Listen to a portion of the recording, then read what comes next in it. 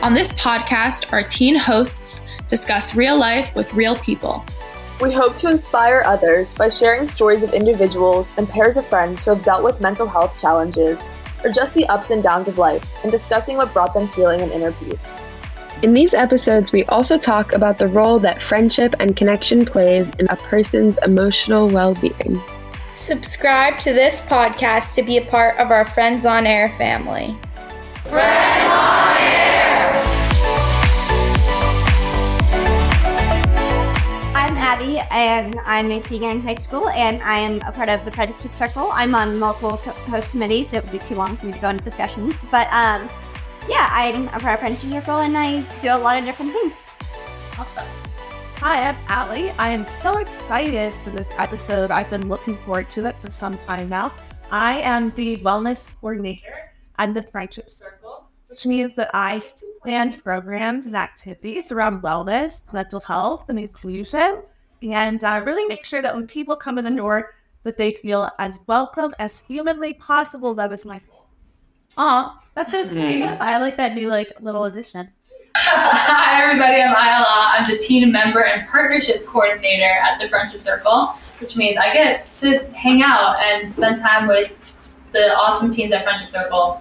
And it's such a pleasure, and I'm excited to hear where this conversation goes. Welcome to our guest. Today we have someone very special joining us to share her story and her experience, and we feel lucky to have her with us. So, what is your name, where are you from, and what do you do? Oh, what do you do is such an open-ended question.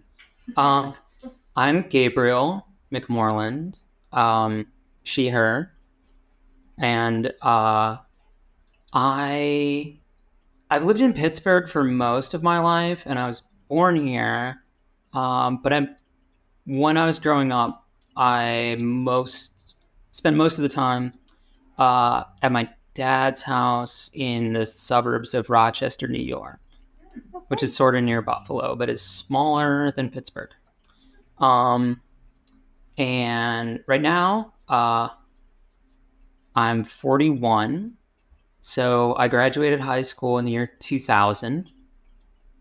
They said it was going to be really futuristic. And then I noticed when we were in elementary school, they're like, you're going to be the class of 2000. It's going to be amazing. And then by the time we got to 1996, they were just like, oh, I don't know. Good luck. And so, and wasn't it a conspiracy that the world was going to end? Oh yeah, the Y2K. They were like, oh, the computers are all going to accidentally shut off all the power. Sorry, everyone. It was in the newspaper. It was they told everyone to buy bottled water and stuff, and then and it didn't happen. So then, yeah, and so graduated in 2000, and I've been living in Pittsburgh since then. I'm a trans woman. And also, I'm blind. I started losing my vision when I was just before I turned 19, so in 2001. Mm-hmm. And it's still getting worse. It's just very slowly getting worse. Forever. The next question I have is, in one sentence, what are you here to talk about in general? I'm not sure that I'm so much an expert on anything in particular, but I've done a lot of, I've really been learning a lot of stuff in the last several decades of being alive, and it's been incredibly helpful to me. And I really love any chance I have to share my experiences in case they're helpful to anyone else. I know that for me, psychologically adjusting and socially adjusting to my disability was, even though it's been 20 something years, I'm still in the process of doing that. And in a very different way, coming to the realization that I'm a trans woman has also been a decades-long process. And then I've also been involved in a lot of activism and community organizing. I don't know if there's a lot to talk about here, but I really, I also enjoy playing music, and I'm usually in at least one band. Oh, cool. Yeah. That's a fun fact I didn't know about you. That's actually so much to talk about. Probably more than hours looking stuff right there. Yeah, we're very into the when it comes to mental health. Healing. We talk a lot about creative outlets, and we actually host an open mic night, which we have one of those coming up, one of those programs. Oh. So actually, music is like a huge part of, I guess, part of our discussions in general. So it's totally relevant, and that's a super. Do you play an instrument? Yeah, I play the bass, and I can do some things with some other instruments, but the bass I feel pretty fluid with. And now, when you mentioned healing, I've been realizing in the last 5-10 years that a lot of the time when I was younger, I had a lot of trouble identifying my emotions, or just certainly describing them to other people, but even identifying them to myself. And I think I was able to kind of process and express emotions through music in ways that I really couldn't verbally at the time. That's really cool. All right, so Gabriel, I'm going to go into my next question. Yeah. If you could make a new law in DC, what do you think it would be?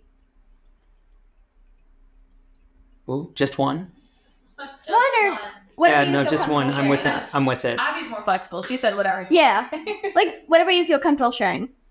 Yeah, I mean, I feel like there's some, some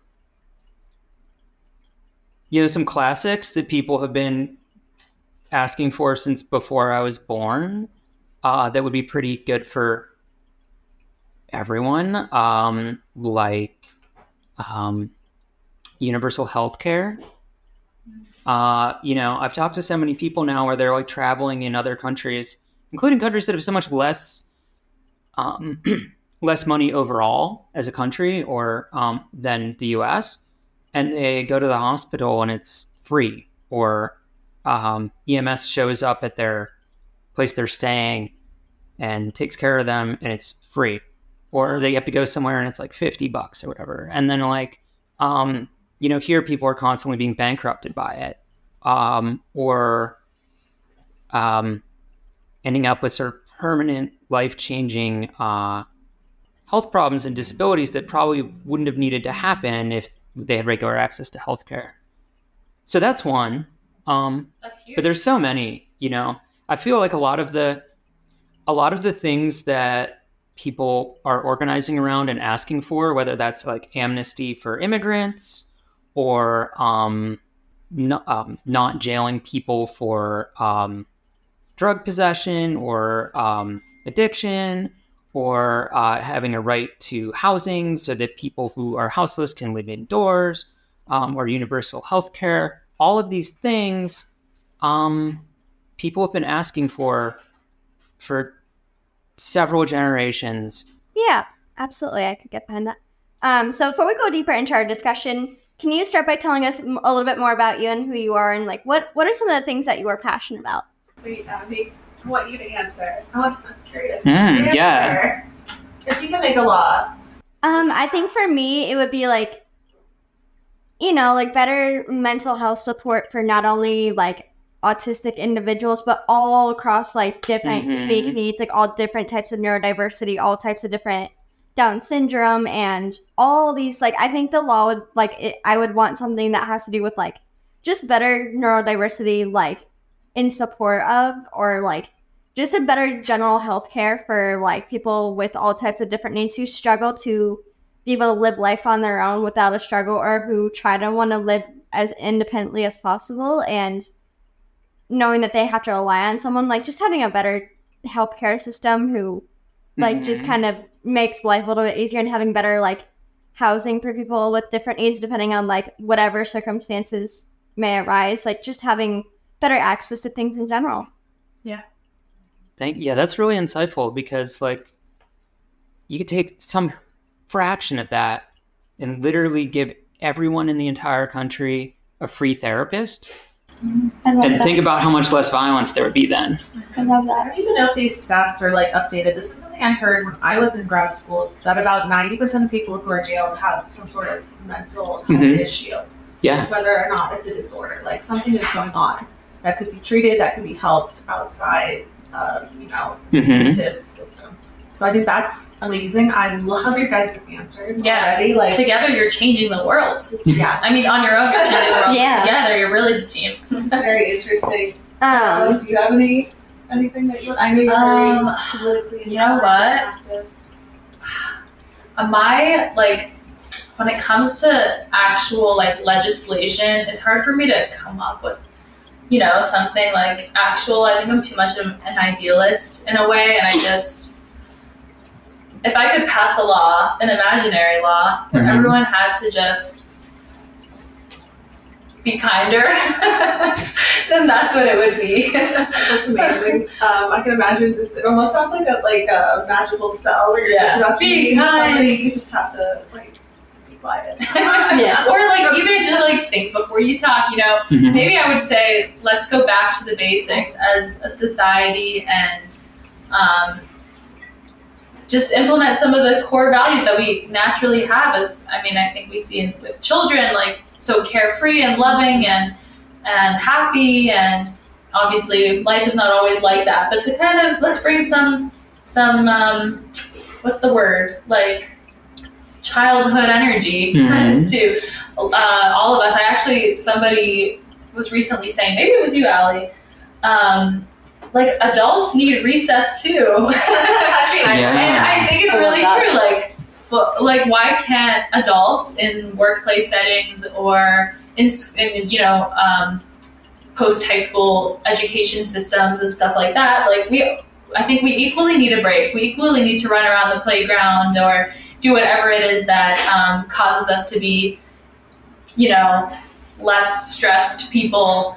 So that would be my other laws, instituting recess for adults in the world. Okay, yes. I like that. All right, so let's just hear Allie's. Sorry, Allie, I keep cutting you off. Now that you asked, I keep. Well, Allie's is very timely, probably with where she is as a human.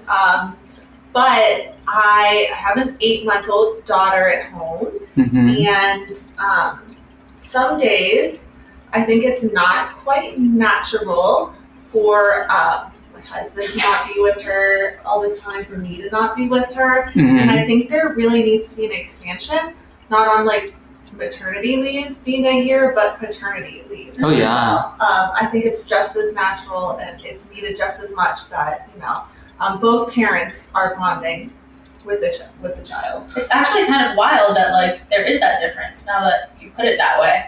Well, and it's reinforcing this kind of idea that it's all the woman's job to do all of the domestic work and child rearing. Right. They're like, why would you need time off for the father? Right. It's got to work. Yeah. I know some places don't even have that time off, or it can be as little as 6 weeks, which is just not enough in general to get back and get working and figuring out for your childcare.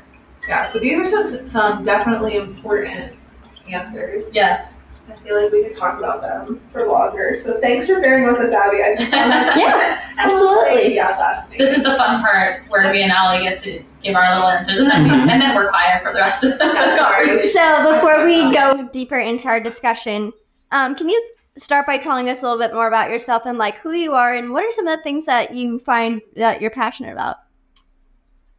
So let's see. I'm 41. I started losing my vision in 2001 due to a genetic condition that no one knew would happen. So that was a very traumatizing surprise. And it really took me years to process that. And I didn't really have the right sort of mental health concepts to process that very effectively at the time. And there were huge protests all around the country. I didn't do anything to organize those protests, but I went to a lot of them, and it was mind-blowing to me at the time as a teenager, young adult. And then by maybe late 2000s, maybe around 2009, 2010, I started getting involved in activism and organizing, and not just going to protests, but like volunteering with different campaigns or trying to help organize protests, going to lobby days. And I would say I'm still in a learning phase. It's just I've been learning a lot over the last 15 years. Awesome. That's a really good answer. You're so authentic and genuine in who you are. Was embracing your identity a process? Like, I know you said that like it took you like a long while to like process to really grasp like what everything meant. Like, was there like, how did you embrace that? And like, how did you find, like, what did you find that helped with processing what was going on? Well, yes. I hope everyone is able to grow and heal to a point where they can celebrate themselves. And I hope that people have others in their life that can help celebrate them. Because, often it's helpful to do that in a community, for real. But also, the short answer is no, I was not always like that. I would say that,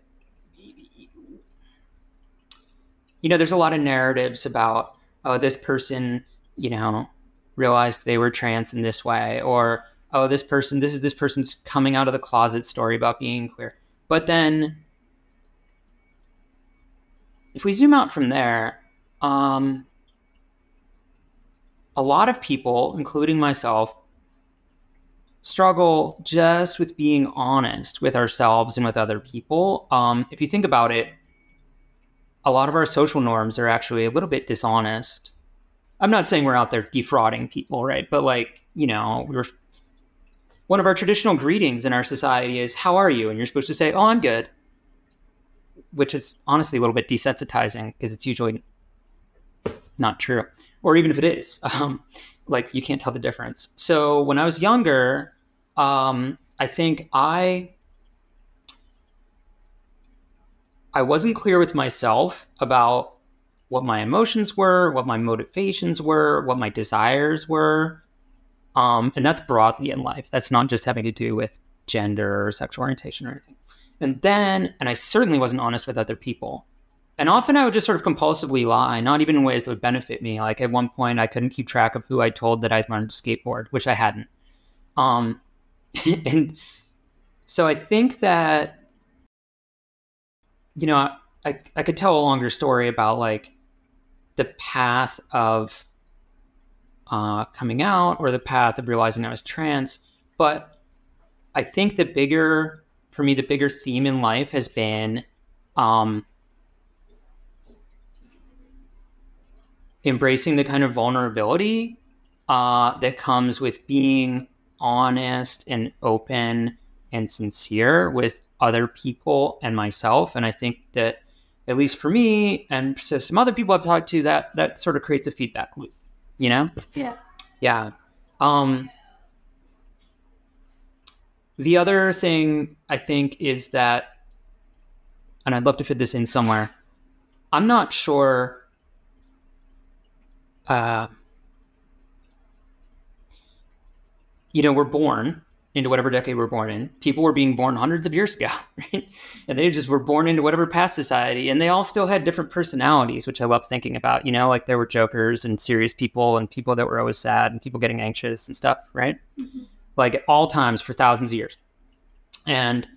But we're only you're born and then people tell you what concepts are out there. They're like, this is how the world works. And later on you can form your own opinions about it. But when I was growing up, we didn't have the internet, right? And so a lot of I just was exposed to fewer possibilities or ideas of ways to be a person. And despite that, I knew in elementary school that I didn't know the word yet, but in elementary school, I knew that I was bi. And that's partly why I think it's odd when people, and I do know that some adults are still doing this when they're like, oh, well, we can't talk to the kids about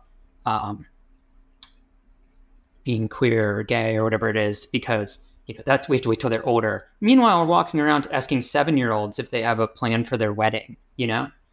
So I think that as a young child, I was like, oh, I'm already getting picked on just for being a like weird nerdy little kid. And I was like, oh wait, I have already caught on that this is people do not like it if you have these feelings. I should not say this out loud. And which is not what I'm advising people to do. I'm just saying that was my experience. I consciously was like, I'm going to decide not to tell anyone. Realizing I was trans was very different because I had never heard of trans people. And then later in the 90s, I'd sort of heard of them, but only in these very, like the killer in Silence of the Lambs, I think, is a trans person, perhaps. Only in these really negative ways. And so I just thought that those sort of feelings were not only confusing, but I thought like, well, if I look into that any further, I'll probably find out there's something really terribly wrong with me. I'll just try to ignore that part of my mind. And I don't recommend that to people. I think that the more we can be honest with ourselves, the more we can be honest with other people. And, it is good to consider your safety, but like also, that's probably the best kind of life we can have, is where we find a way to be in a community where we can be authentic. Yeah, I love that. So going back to one of my questions that I didn't happen to ask because I just had this one. What are some of the struggles that you faced through your experiences? What brought you healing and what helped you to get through the tougher situations? Or like, what did you find to inspire you to kind of help you in the moments that got tough? Yeah. Honestly, in retrospect, I've been really lucky to have friends that, especially in my early 20s, when I was first starting to lose my vision, I was really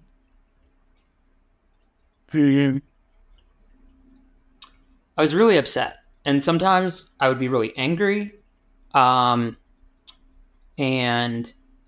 sometimes I would just sort of try to escape from my reality.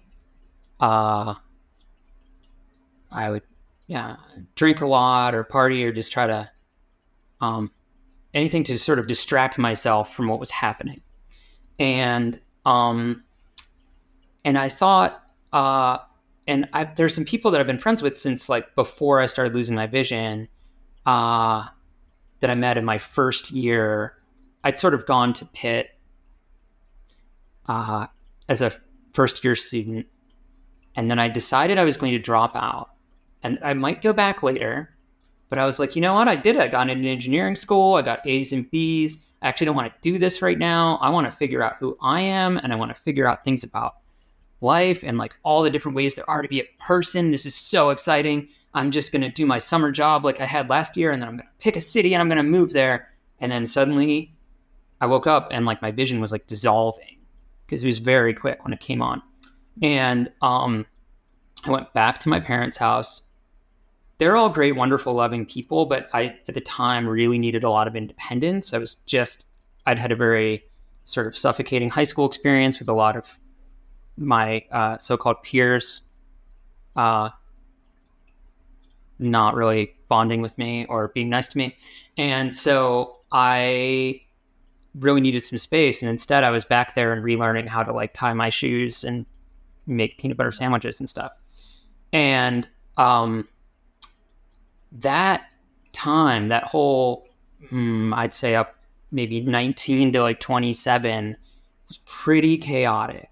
And maybe not always inspiring, but I think that it's possible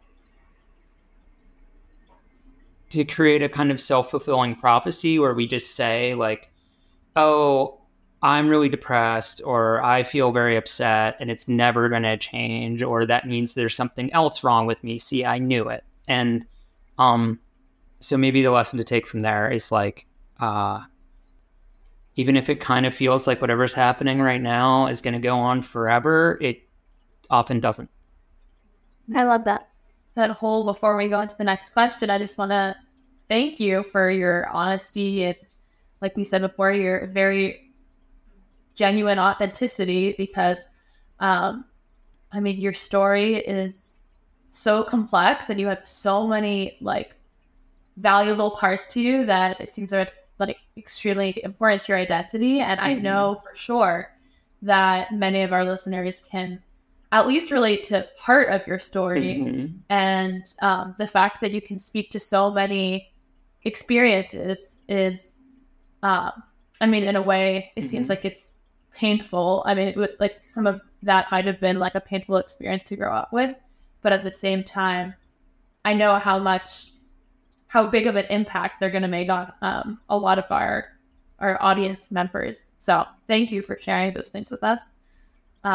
It means a lot, and that's exactly what exactly what we hope these conversations hold, is that ability to really speak to people who can relate to some of the experiences that you're sharing about.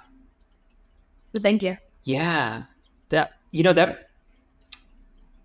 something else that just sprang to mind is like what I've been working through maybe in recent years is coming to accept that I've processed a lot of the trauma of suddenly losing my vision.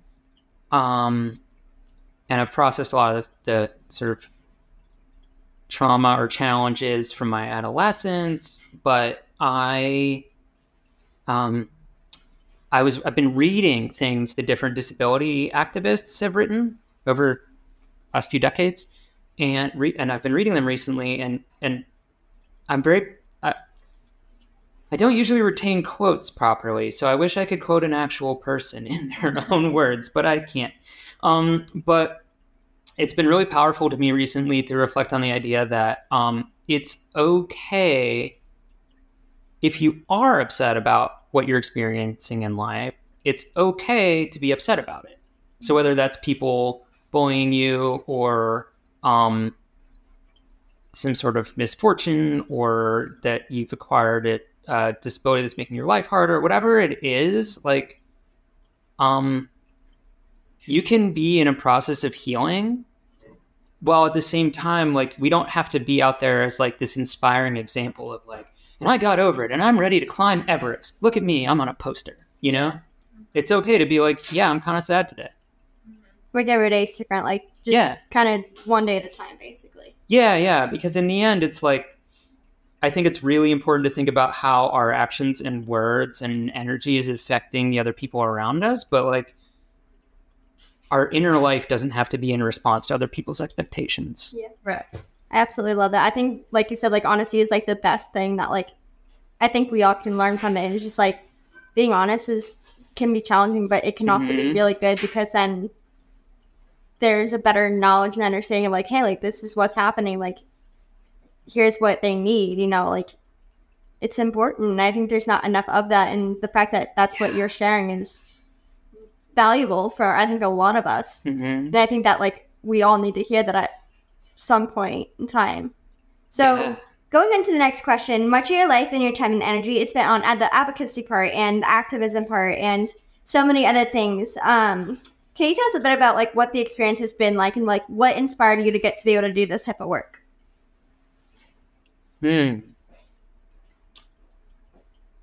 So, I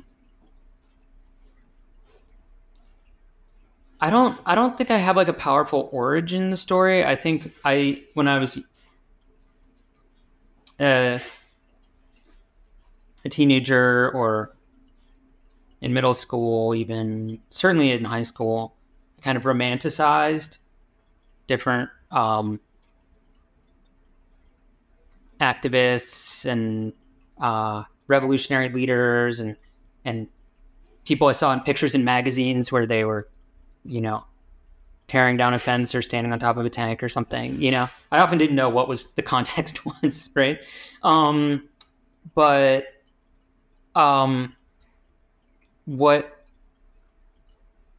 I've been involved in is I worked for almost 10 years at the Thomas Merton Center, which is an activist resource center working on a whole variety of issues in Pittsburgh. That's 50-something years old now. It's a 50-something-year-old organization. And it was started during the anti-war movement when the Vietnam War was still going on. And I'm also still very involved in Pittsburghers for Public Transit, where we organize. When I say organize, I mean we do a lot of going and talking to people out on the sidewalk or at bus stops, at neighborhood meetings, just regular people, and talk to them about what they're experiencing and what would make their life better, and then we get them to take action together. And then when I worked at the Merton Center, a lot of what we did involved larger marches or rallies or different kinds of protests and disruptive actions. We would also do things like lobby days around specific issues with statewide coalitions around things like the Driving PA Forward campaign to get to allow people to take the driver's test and get a driver's license, even if they don't have all of their proper immigration documents. It turns out one of the main ways that people get detained and deported is just racial profiling and traffic stops. And then we did I think one campaign that I'm really proud of was the Port Authority was going to hire a lot of extra police and have them go through, starting with the T, with the train, and then the plan was to move them to the busway as well, to check that people had paid their fare. And that the idea was they were going to get these new fare machines, and then you could theoretically just walk past it. So they were then going to hire a bunch of police to check if you had paid it.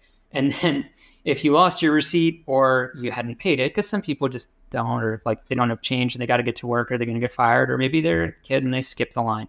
But then you could get, I forget what you get criminal charges. And also if you have thousands of extra police interactions, especially when people are experiencing like a mental health issue, or the police officer is reacting poorly to what the person's normally experiencing, it can get violent or dangerous very quickly. And it took a year.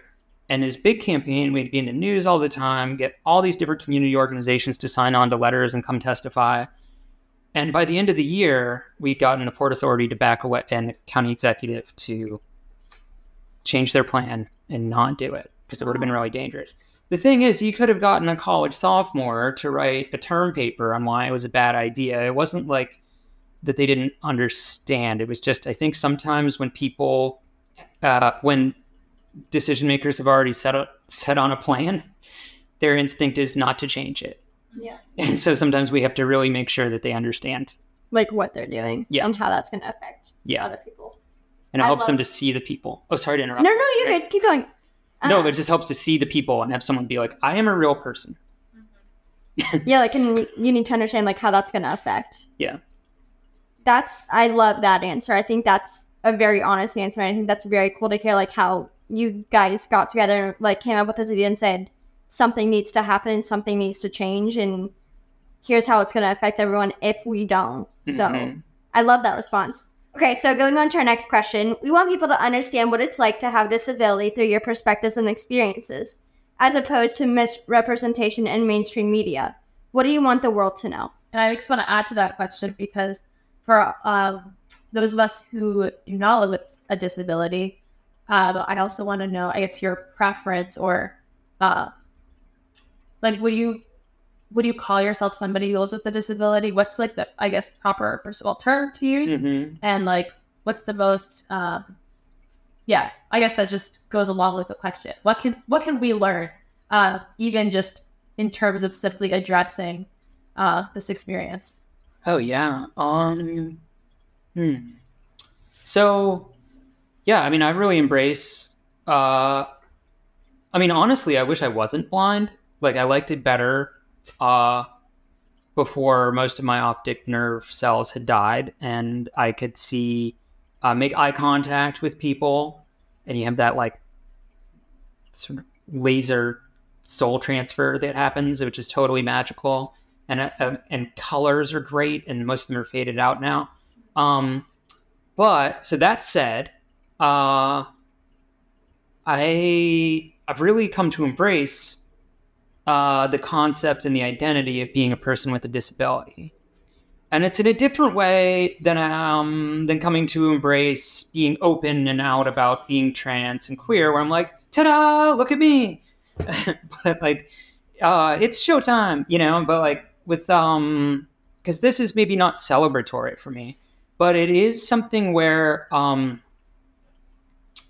definitely identify, I would say at least culturally and politically, as a person with a disability. And to me, that means being in solidarity with other people who have other disabilities, or blind too, I guess, you know, also. But being in solidarity with people with all variety of disabilities, and doing the cultural and political work to improve our lives collectively. And in some of these things, like, are cultural in the sense of like, it's,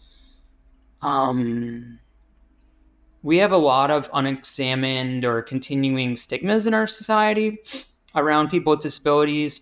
And some of it is really going to be changes in policy and legislation. And sometimes that's not, might not say disability in the name of the policy, but, you know, right now we're using sort of across the board in most parts of the country, we're really using police and jails to, I'm trying to think of a really even slightly appropriate word. That's our government's major and society's major solution, or what we can offer to people who have various disabilities. Often they just end up in jail. And that doesn't have to be that way. But maybe the laws that would change that don't all look like, they're not maybe going to say like, this is just for people with disabilities. Then for me, when I first started losing my vision, I literally wouldn't say, I struggled, like physically struggled to say the word blind out loud. And like, I have a distinct memory of being in a long line to get a sandwich in this loud room, and the poor guy behind the counter is trying to say like, "Le maïs au père," and I'm like, and I keep saying really fast, like tripping over my own words. Oh, I don't know, because I can't read it because I have a minor vision problem. I have a minor vision problem, so I can't read it. I have a minor vision problem, so I can't read it. First of all, it wasn't minor. But also, he couldn't tell what I was saying because I was like just unable to like even physically express these words. And that's because of how upset I was at the time about what was happening. But a big shift for me, like a big lesson that I'm still trying to figure out how to impart to people that haven't experienced it, is like, I think there is going to be something unavoidably traumatic and painful about like age 19, suddenly with no warning, you start going blind. That'd be a shakeup for a lot of people. But I didn't start I use a cane. I use a white cane. And that way it helps me with things like the stairs and not running into phone poles and stuff. But also it's really helpful because it lets other people know that I probably can't see them. And it lets drivers know that. It lets people know that I'm not shoplifting, you know, all this stuff. So it has practical benefits. But I didn't start using one until 2009. So that's like 8 years. So from the time that I started losing my vision. And when I did, it was like overnight. It was as though everyone had had a secret meeting without me. Or that I had like some kind of sign on my forehead that I just didn't know was there. Like suddenly everyone wasn't interacting with me. They were interacting with this cane. And it was as though every time I met a new person or a stranger or went anywhere, I couldn't, it's as though there was all these like clumsy extra layers that people couldn't see through or even hear me through. And they were interacting with all of their concepts of what disability is, or I do have a theory that I think some people might be, I don't think that people usually have like hostile feelings towards people with disabilities in the way that that some people are like virulently racist or homophobic. But I think that people have a lot of really harmful ideas in their minds. Sometimes they're not even aware of them. And then also I think sometimes people are afraid of imagining themselves losing their vision. I'm not a mind reader. I don't know if that's what's going on, but I think that is happening with some people. And so really that like overnight sudden shift in like the way everyone was interacting with me when I started using the cane was, by then I'd adjusted enough to being blind psychologically that I had enough free headspace to really recognize what was happening. And it was like really, but I didn't talk to people about it at the time. And I sort of regret that because I had friends I could have talked to about it. And I'm still friends with them. And now I've talked to them about it. But at the time, I think I was just really trying to power through everything. Yeah. That's a really, really good response. I love that. If we were living in an ideal world where all neurotypes and abilities were celebrated automatically, naturally, or unequivocally, there we go, yeah. What would that look like, and how can we all as allies and friends make that world a reality? Wow. I have some ideas about the path to get there. I honestly struggle to imagine exactly what that would look like, but I think the path to get there involves us thinking intersectionally, right? So if we were going to be in a future, or if we were going to be in a present, in a world where all neurotypes and abilities are celebrated and included, I don't think we can do that unless we're also simultaneously addressing, racism and misogyny and homophobia. Both because I think when you start working on examining the kind of stigmas and negative ideas that are connected to those kinds of bias, I think when you start delving into one part of your mind to see what kind of harmful ideas are in there that people put there, they just came from our society, you notice things about other ideas, right? So I think it's like a self-healing, collective healing process you start anywhere, change everything. But then also, we can't really separate people's disability experience from the other aspects of their identity, Yeah. And honestly, if we're going to really include people, like, I think that part of that, a lot of it's going to have to be cultural. Just like, how are people treated? How can we change the way we're interacting with people so their day is less exhausting? But some of it is going to have to be structural or policy based around things like, the world gets a little bit more accessible the more money you have or the more access to services, right? So like there are people like me who aren't going to be able to drive. And we could imagine a world where everyone gets a driverless car, except everyone's not going to get one. And, but free public transit and trains that went between every city would be great for everybody, So it's like, I think some of it's cultural and some of it's going to just be about reducing inequality in our society overall. That's a really true statement. And I love that. I think that's definitely something that I think a lot of us are trying to do, especially me. Like, I'm trying to make a policy work. I'm trying to have lawmakers be like, hey, like, yes, everyone, and there's a lot of people who have access to a lot of great things, but there's not enough for those who are struggling, who don't have access, especially if they don't have the money, or if they don't have transportation to get there, or if they don't have access to Wi-Fi, or if they don't have access to like that healthcare that they need, like that there needs to be a better change in that, and that there needs to be a better support system for that and making that more accessible. And especially for living too, like having wheelchair bound homes that have wheelchair ramps, or having like, especially for blind people, like a way to get into their homes when they can't see, like having a better access to more easily accessible things that I think could make a difference for a lot of people who are asking for that. So I love that response. That was a great response that you gave us. Do you have a favorite song, an album, a book, or just a hobby or artwork, or even a quote that helped you heal or just bring happiness? Whoa. I feel like every time I'm interviewed, I should come in prepared with a favorite song.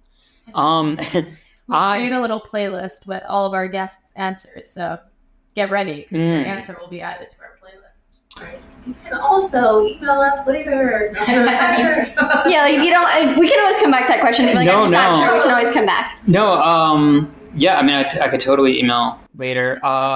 Recently, I guess when I say recently, I mean like in my 30s, and now I'm 41.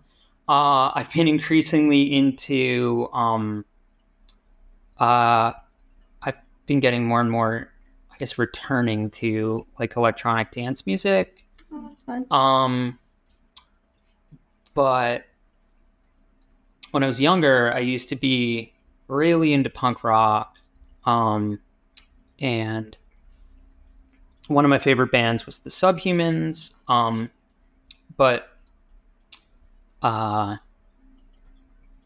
I think they have a lot of, I was also really into Crass and Conflict. Basically a lot of these bands that were, anarchist punk bands from the United Kingdom, from England, Scotland, in the 80s, which I didn't know about them in the 80s because that was, in Head Start and stuff, right? but they, that interestingly for me was like an entry point to a lot of really radical ideas. Now, I don't think me sitting there like listening to a CD in 2002 was doing anything for the world around me, right? But like, cause there's the ideas you have, and then there's like what you're doing. But like, especially as someone who was like, but then you could use the internet, but it wasn't even like typical. I don't think like for everyone to do it every day, all the time, like now. And I think that a lot of those anarchist punk bands like really introduced me to what were mind-blowing ideas at the time about things like patriarchy and misogyny and the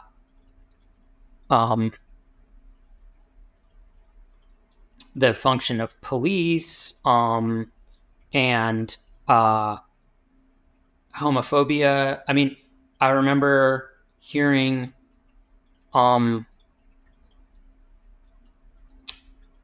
this song about, I don't even remember the band. It was one of these bands where it sort of sounds like they're yelling the whole time.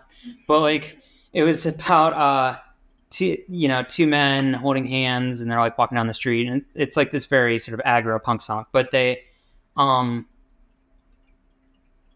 at the time when like one of the hit songs on alternative radio was Weezer's Pink Triangle, which when it comes down to it is a song about a straight man wishing he could hook up with a lesbian and complaining about it. So, so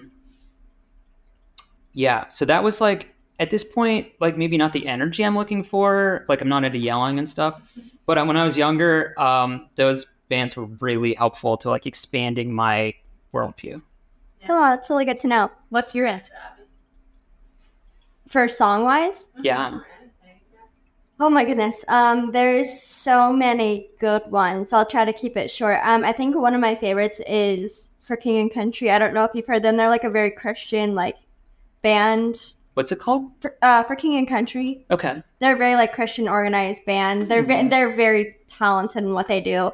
One of their, I can actually name one of their songs. It's called Burn the Ships. It was basically about like if you felt like you were alone, if you felt like you were depressed, if you felt like, like your life wasn't worth it anymore, that like, or like if it was basically like telling, it was a little bit about like their life story. Like his wife got pregnant and he was addicted to like opioids, and his wife was also addicted to opioids at the time because of all the pain, and that like you don't have to end your life to find happiness. Like if you're struggling, that like there's support out there, that like you can reach out and ask for help, that like you're not the only person who is fighting alone, that like there's a lot of people who are probably addicted to drugs and who are really mentally struggling to figure out like their life or like what their life is worth.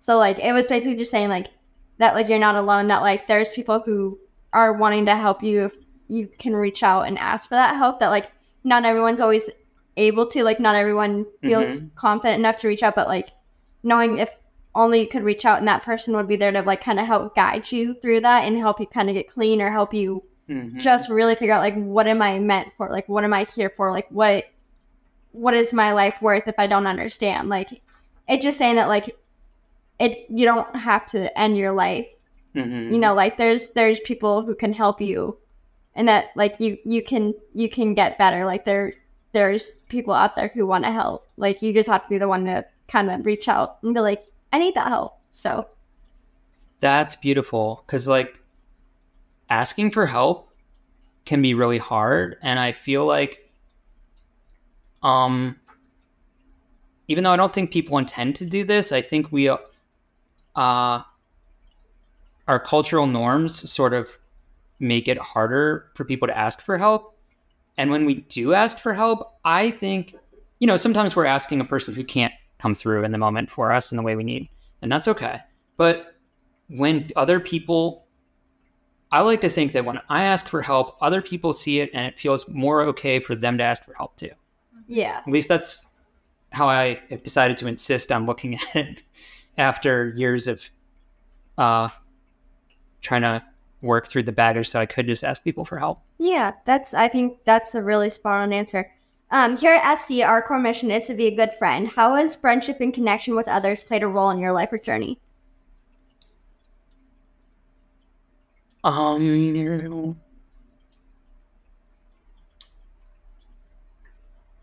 think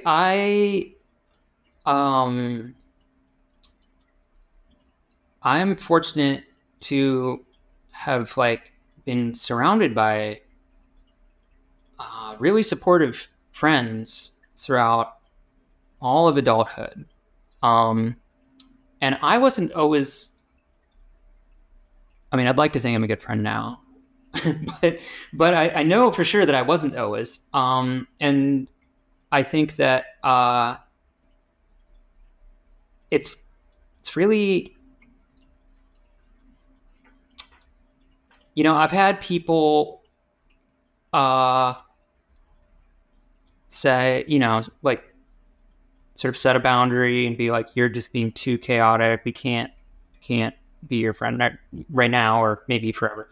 But I've also, I think, done that as well. I think that it's like there's something really powerful about going through multiple phases of life with the same people.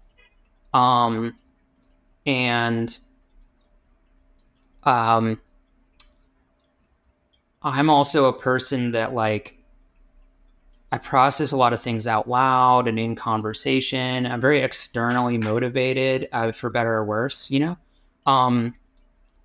I've always kind of admired people that are a bit more self-contained, but like, I really need people. And sometimes I've surrounded myself with other people that were hurting a lot and we weren't actually supporting each other very well. And sometimes I've been surrounded by people that were holding space for me to heal. And sometimes I've been there for other people when they needed someone. I guess it's such a profound question, and I really wish I had a more insightful answer. The one thing that I've been thinking about in recent years is like,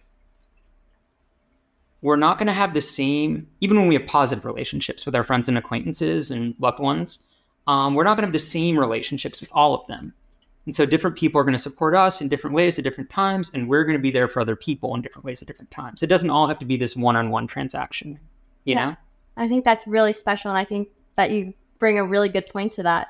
I think that is actually really important to have a lot of like supportive people who can help kind of be a part of that part of life of like when you struggle, that like you're not alone in it. Like there's someone who's going to be there to help kind of give you support and answers when you need it. So, well, Gabriel, thank you so much for being willing to contribute and share your story. Yeah. And for being able to just share experiences of like what it's been like.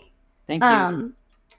So for a recap, in today's episode, we talked about what we talked about today was basically like life experiences and just how being having all these different type of experiences can really help to inspire others and to help really hope that we can help bring better awareness to all different types of unique circumstances. So today we hope that you'll continue to grow with us as we share inspirational friendship and that mental health stories and resources in our future episodes. I mean, this was beautiful. Thank you. Yeah, of course. And I don't know if people are working on outgrowing this idea, hopefully, but I know for me, when I was growing up, there was this big idea of like friendship loyalty and like you should stand by your friends no matter what. But often that meant things like if your friend hurts someone, you should side with your friend instead of being like, I'm going to actually be there for my friend in a genuine way by helping them process what they've done and sort of being part of being honest with them and sort of holding them accountable as well. And there's been people that have done that for me. And even if they didn't react well at the time, like those are really important people in my life, you know? And we're really doing people a disservice if we're like, well, that's my friend, so they're automatically right and you're automatically wrong, as though we're just on red team, blue team or something, you know? It's a very good point. Thank you, Gabriel. We really, really appreciate having you here. And Abby, you as well, for being such an awesome host. This was such a beautiful conversation. I love doing this, so. It was such a valuable conversation for us to listen to. Okay, so all together we can say signing off from Friends on Air. Ready? 3, 2, 1. Signing off from Friends on Air. Zing.